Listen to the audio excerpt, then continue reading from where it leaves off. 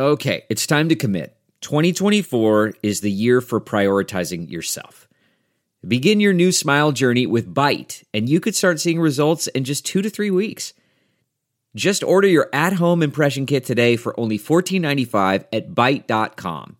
Byte clear liners are doctor-directed and delivered to your door. Treatment costs thousands less than braces, plus they offer financing options, accept eligible insurance, and you could pay with your HSA, FSA.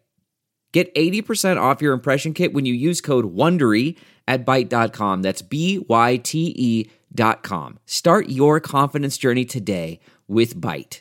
Good morning, I'm Margie Ellisor at Fox 2 with your St. Louis news, driven by Bomarito Automotive Group. Another riot at the Downtown Justice Center last night. The disturbance broke out around 8:45 on the third floor. Police say about 60 inmates busted windows, set fire, and threw things to the ground. There were no confirmed weapons or officers in danger. The St. Louis Police Department was on the scene helping Corrections Department. At about 10:15, officers were able to clear inmates from windows and push back the crowd.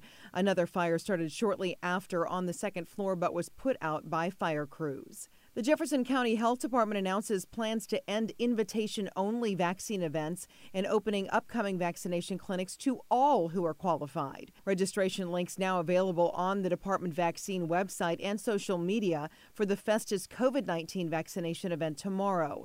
The county has scheduled 13 clinics with at least 1,000 doses through April 29th. This change does not impact today's vaccination clinic, where 1,400 doses will be administered by appointment only. Missouri Governor Mike Parson will be in downtown St. Louis today to tout a mass vaccination event scheduled for later this week.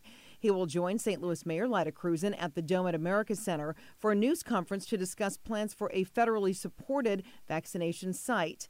That clinic is slated to open on Wednesday and will run for 8 weeks. From the Fox 2 Weather Department, another beautiful day, sunshine, a few clouds, and temps near 80 with a spring breeze. Next chance for rain and storms will come late tomorrow night into Wednesday. Early indications are that Cardinals opening day will be cooler with a stray shower or two possible. Temps will be in the 60s.